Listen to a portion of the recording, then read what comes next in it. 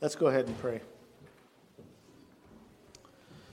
Heavenly Father, we now turn our attention to look into your word. We ask that you would speak to us. We ask that you would open our eyes that we could see you. Help us to know you. Help us to rely on you as we go forward as your body. Lord, please be glorified in this time. In Jesus' name, amen. Today's text comes from Ephesians chapter 1, verses 15 to 23. Hear the word of the Lord. For this reason, because I have heard of your faith in the Lord Jesus and your love towards all the saints, I do not cease to give thanks for you, remembering you in my prayers, that the God of our Lord Jesus Christ, the Father of glory, may give you the spirit of wisdom and of revelation in the knowledge of him, having the eyes of your hearts enlightened, that you may know what is the hope to which he has called you, what are the riches of his glorious inheritance in the saints, and what is the immeasurable greatness of his power towards us who believe, according to the working of his great might that he worked in Christ Jesus when he raised him from the dead and seated him at the right hand in the heavenly places, far above all rule and authority and power and dominion, and above every name that is named, not only in this age, but also in the one to come. And he put all things under his feet and gave him as the head over all things to the church, which is his body, the fullness of him who fills all in all. Thus ends the reading of the word. Well, last week we looked at 5 things from Paul's introduction to this letter to the Ephesian church that I hoped we would hang on to, or I use the term be anchored in, so that we do not make the mistake our brothers and sisters in the Ephesian church made. They forgot their first love, Jesus.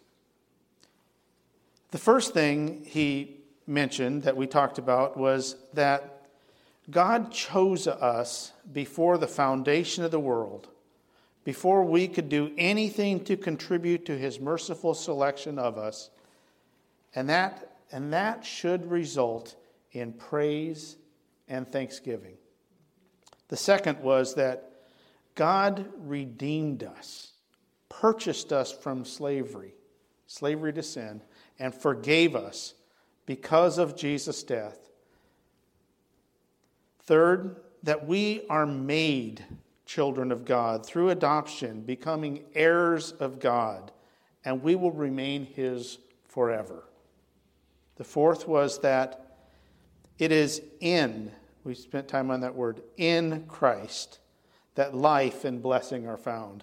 And we should not try to find life in anyone or anything else, only in Christ. The fifth thing we looked at was that the mystery of God's will, his plan, has been made known and makes sense in and because of Jesus.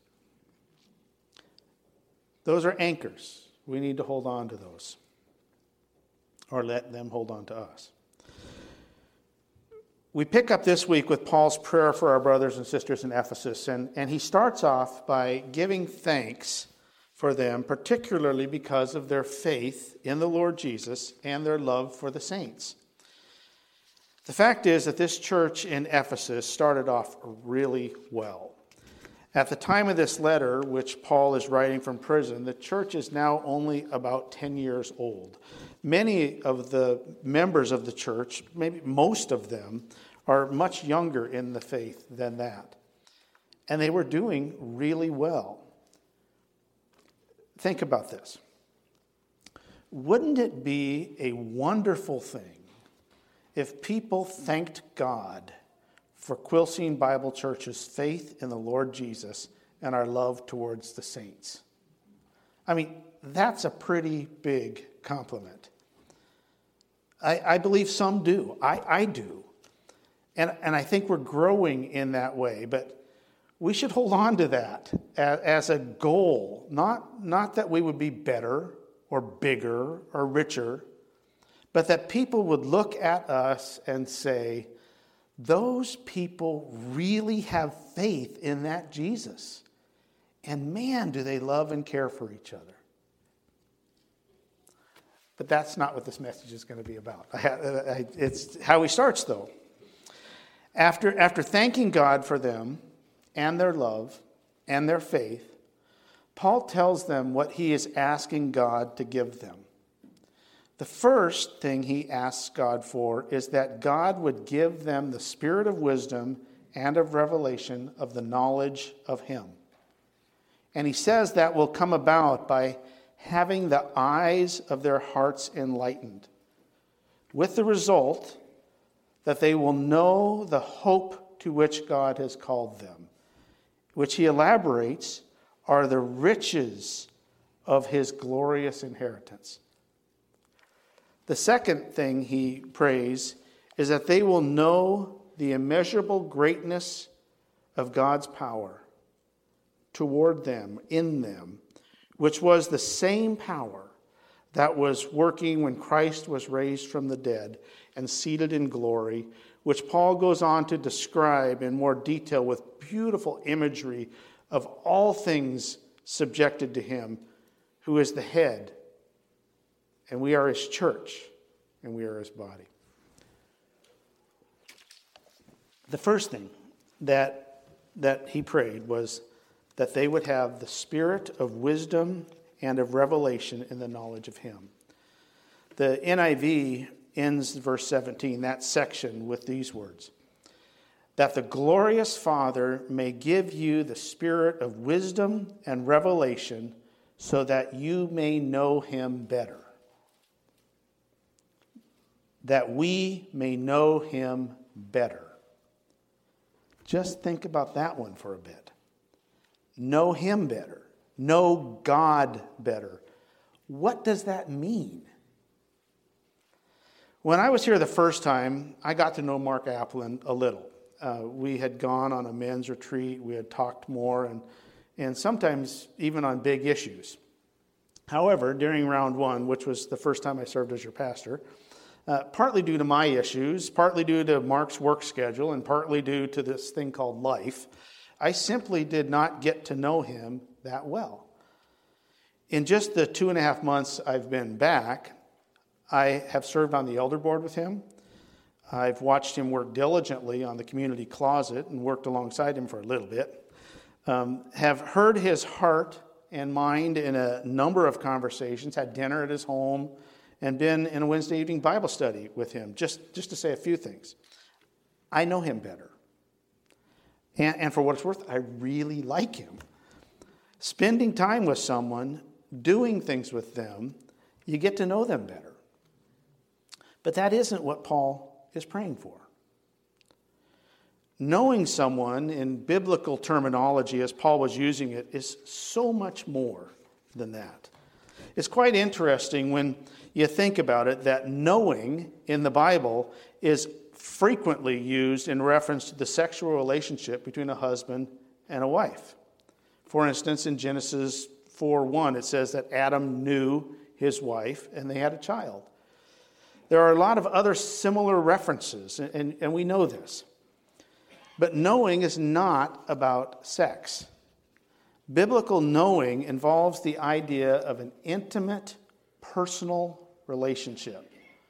Knowing in the biblical sense is really about relationship.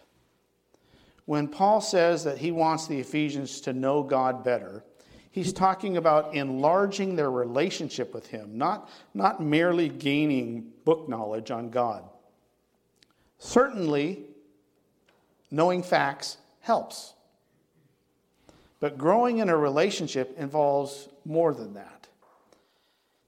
And one of the key things it requires is personal disclosure. Taking off your clothes in the case of a husband and wife, sharing successes and failures and struggles as in the case of two friends, or hearing a child's heart in the case of a parent who really wants to know their child. But how does such disclosure work with God? I mean, mutual disclosure with the God of the universe who knows everything already kind of seems a little lopsided, and it is. The irony of it is that as we go through the process of disclosing our stuff to God, we actually get to know Him better. This person once told me about a sin that he had committed and that he really believed he needed to confess to his wife, but couldn't or just wouldn't do it. He referenced this situation like being in a prison cell. He was trapped unless he told his wife. But there was fear in telling his wife. And then one day he did it. He disclosed his deep secret and was expecting the worst, and she said she already knew. And she said she still loved him, and she had forgiven him a long time ago. He had kept himself trapped in that cell, and the whole time the door was wide open. The disclosure of his secret didn't change her one bit. It changed him. And he gained a better understanding of his wife and her love for him and her forgiveness. In many ways, that is how it is with God. He already knows. However, we, and as odd and illogical as it is, often live like he doesn't. And we stay locked in our cells. But when we tell him about those things, it isn't that he gains any knowledge about us, but we gain an understanding of him, and we know him better after telling him the stuff, and we hear are about forgiveness and his grace and his faithfulness even when we're not. Getting to know God better, growing in relationship with God, involves disclosure, taking off our clothes, confession, or openness on our part to God. But even that isn't what Paul is really praying about. Yes, it will help us know God better. But Paul was talking about something even more than that. Paul was praying that God would do the disclosing of himself to them. Now, first of all, God is not in a prison cell or hiding something from us. God's not trying to keep secrets. And we talked about that a bit last week when I mentioned the mystery of God's will and plan that are now understandable in Christ. But there are things about God that we cannot really know, far beyond facts and figures and his will, that are beyond our grasp.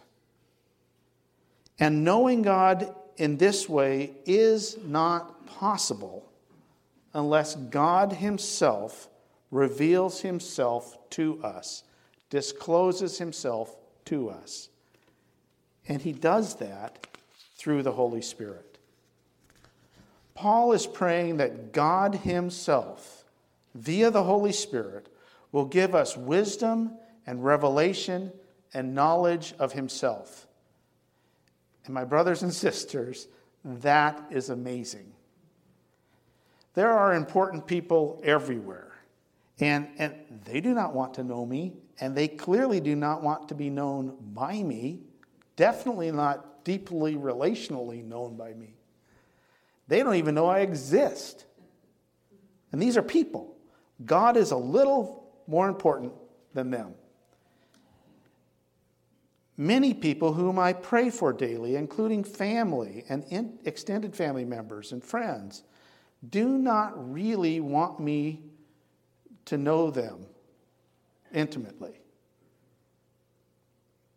Yet the King of Kings, the Creator of all, not only does he know me completely, warts and all, but he wants me to know him. And for me to have an intimate relationship with him.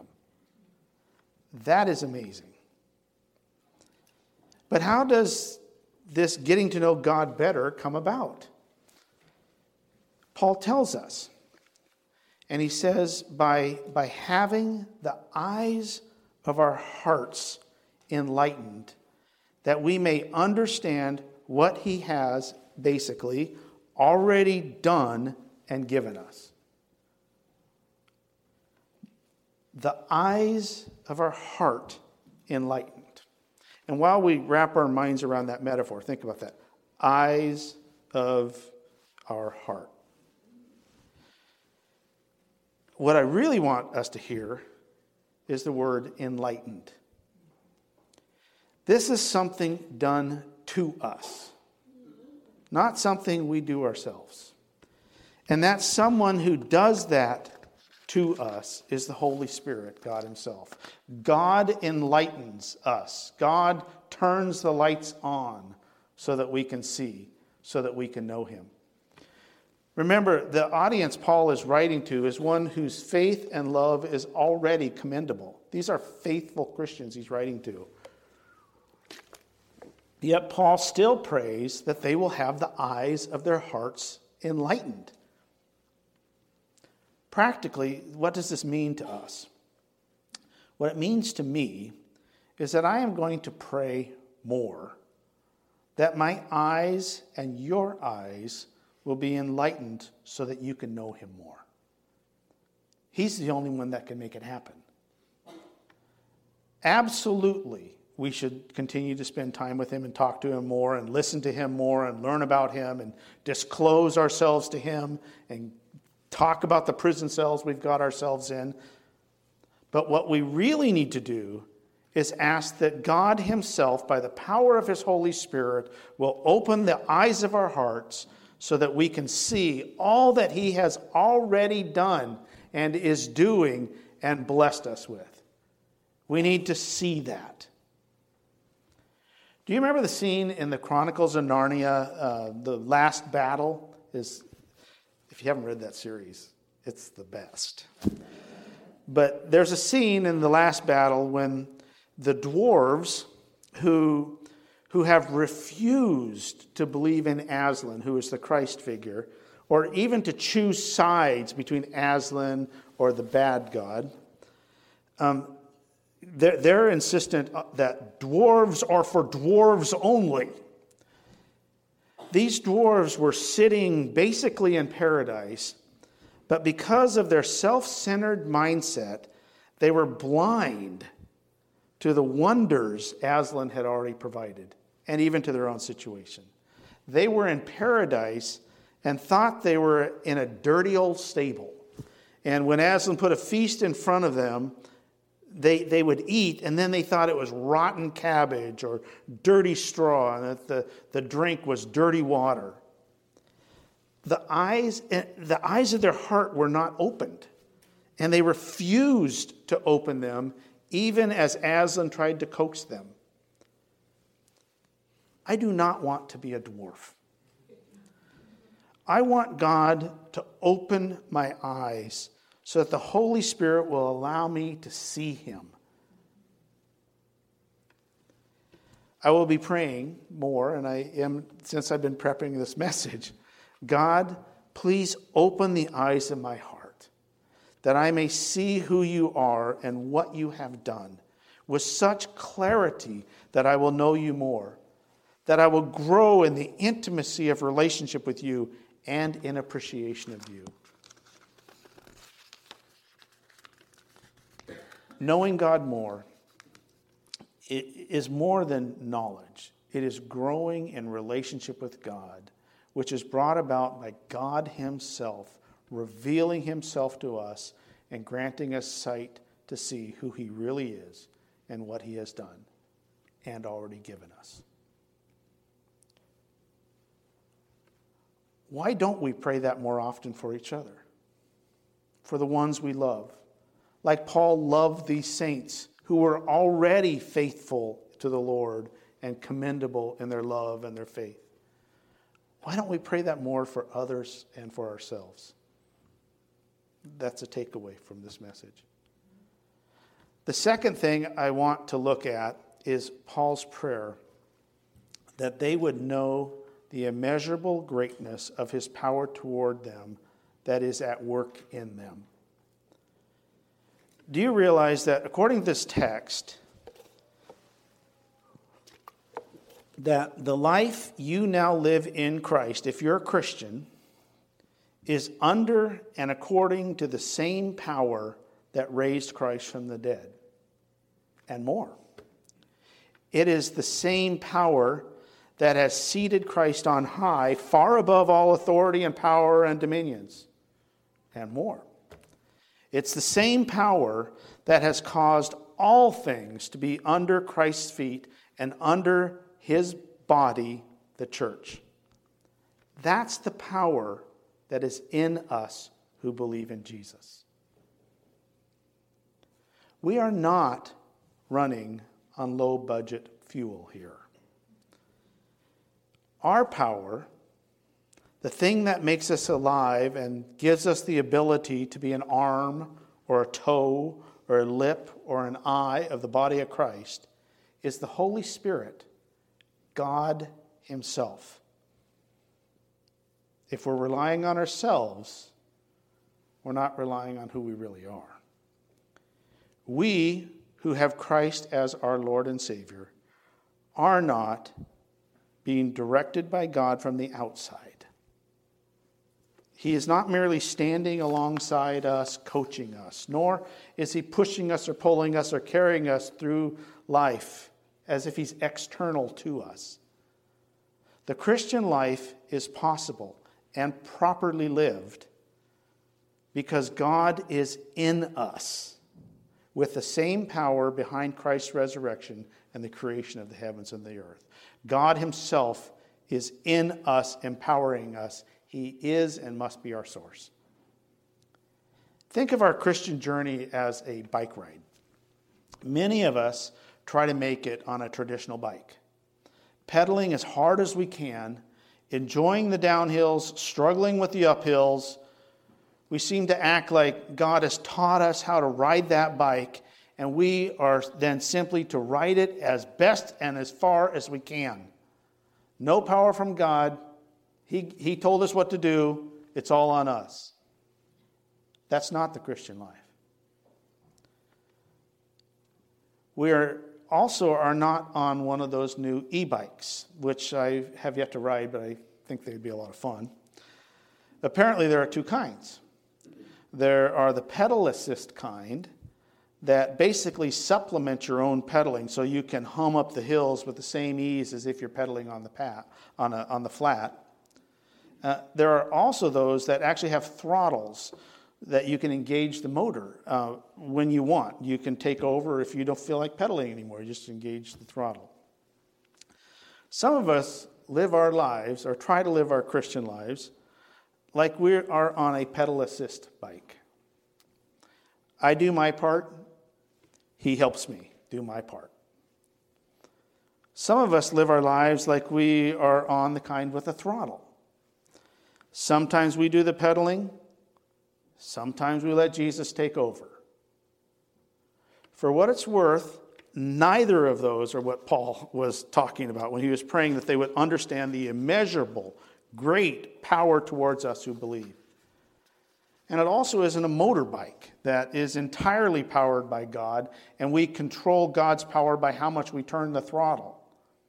That is candidly rather arrogant to think that we possess that much control over the all-powerful God, that we can merely sit on him and use him to get where we want to go at our pace when we want to go.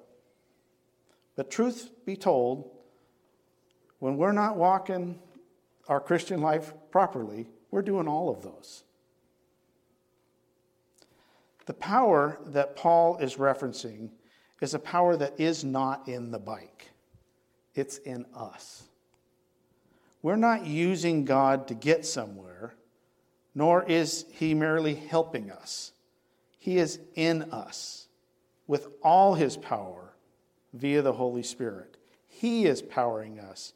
If we've been born again, he is in us. If we want to know his power, the only thing we can do is let him live through us and do what he wants to do.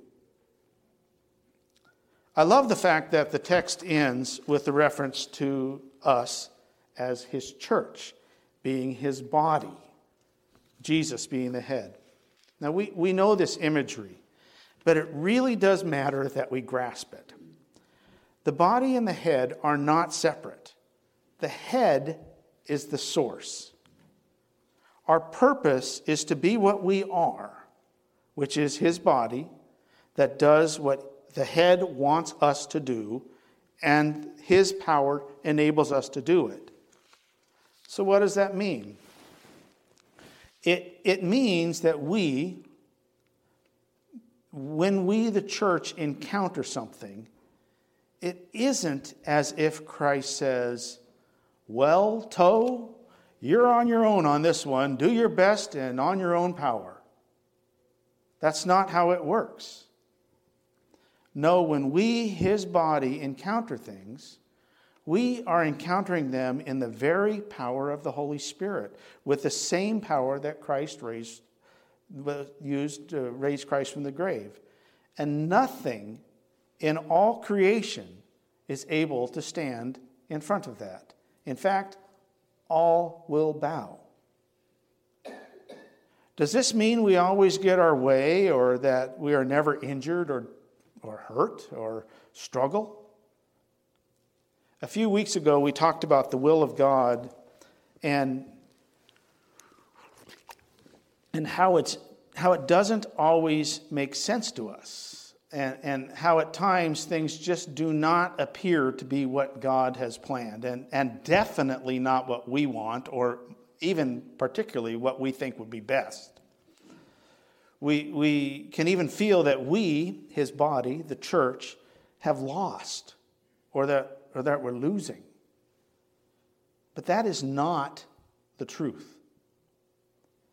When Christ's body is confronted by whatever, we must know that Christ's body has the power to vanquish and accomplish anything. But we are not the head. He is. He knows the whole plan. Everything. We do not. So while we should always remember that we have, as his body, the power to vanquish any enemy, the head may choose to let the enemy appear to win. He gave us a great example of this when he could have called down a legion of angels, and yet he let them appear to beat him and scourge him and spit on him and whip him and murder him on a cross. It looked like he lost. No one could have orchestrated such a path to an ultimate victory. But he did. He knows things. We need to remember that he knows things we do not. And he has not, and will not, and cannot lose. That means we, his church, cannot either. We have to remember that he is in us who believe in him as Lord and Savior. He is and always will be. And he is the power that nothing can defeat.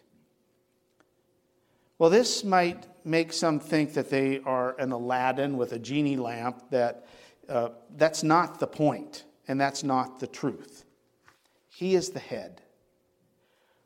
We are Christ to the world, doing what he told us to do and empowered by him to do it.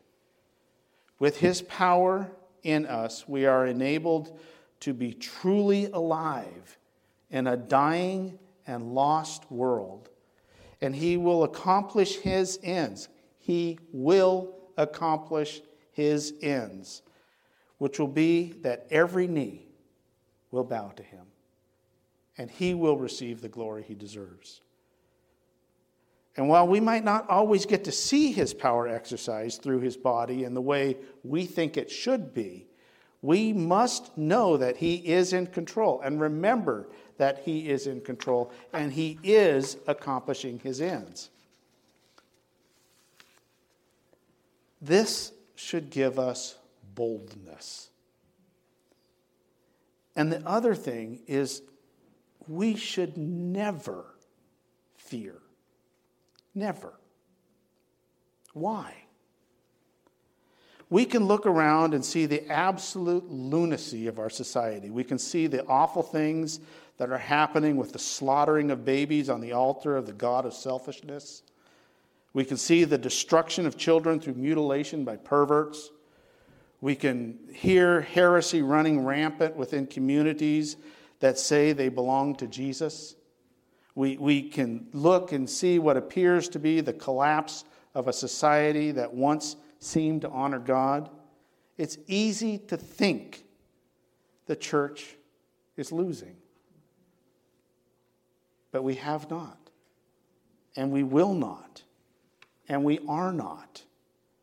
We have the power of God in us. Power that made Christ's resurrection happen, and that will make our resurrection happen.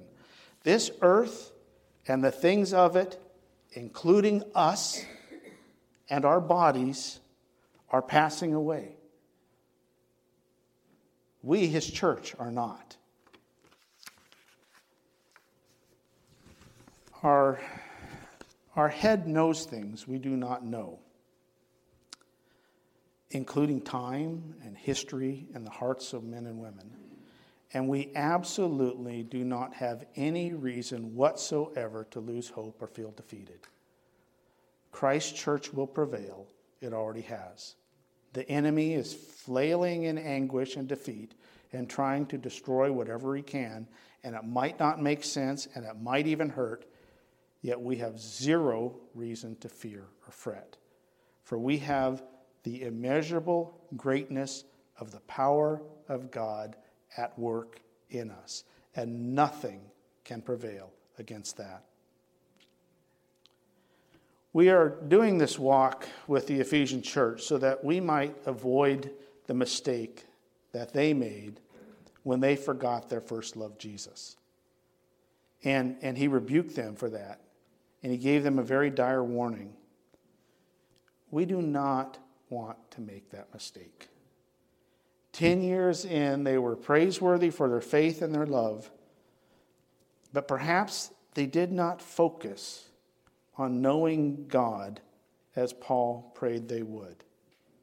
Perhaps they gave in to fear and feeling that as the Roman Empire was slaughtering Christians, that somehow God really isn't in control or in them. And they gave in to this thought that the church will be defeated or it's losing. Perhaps they forgot that we really do have God in us, living through us, if you're a believer, manifesting himself to the world, a world that will one day bow before him in praise and fear. Let us not make the mistake they made. Let us keep our faith in Jesus. Let us keep the love and care for each other. Let us hope that people will see that in us. And let us know him better by disclosing to him. But more importantly, by letting him disclose himself to us, by enlightening our eyes such that we will focus on and see him and what he has done. And let us surrender to him and trust his power, the power that raised Christ from the dead, and cling to that reality that he is and will be victorious regardless of what we see around us.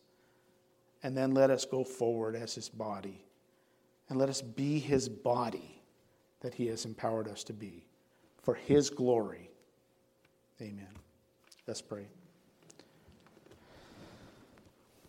Our Father in heaven, it is impossible for us to thank you for what you have done by calling us and making us your children. And our Father, we want to know you more. Please enlighten the eyes of our heart that we can see you and focus in on who you are and what you've done. And Lord, help us to set aside these efforts to power ourselves, but instead to rely on you in us. Holy Spirit, empower us. Use us for your glory and your honor. In Jesus' name, amen.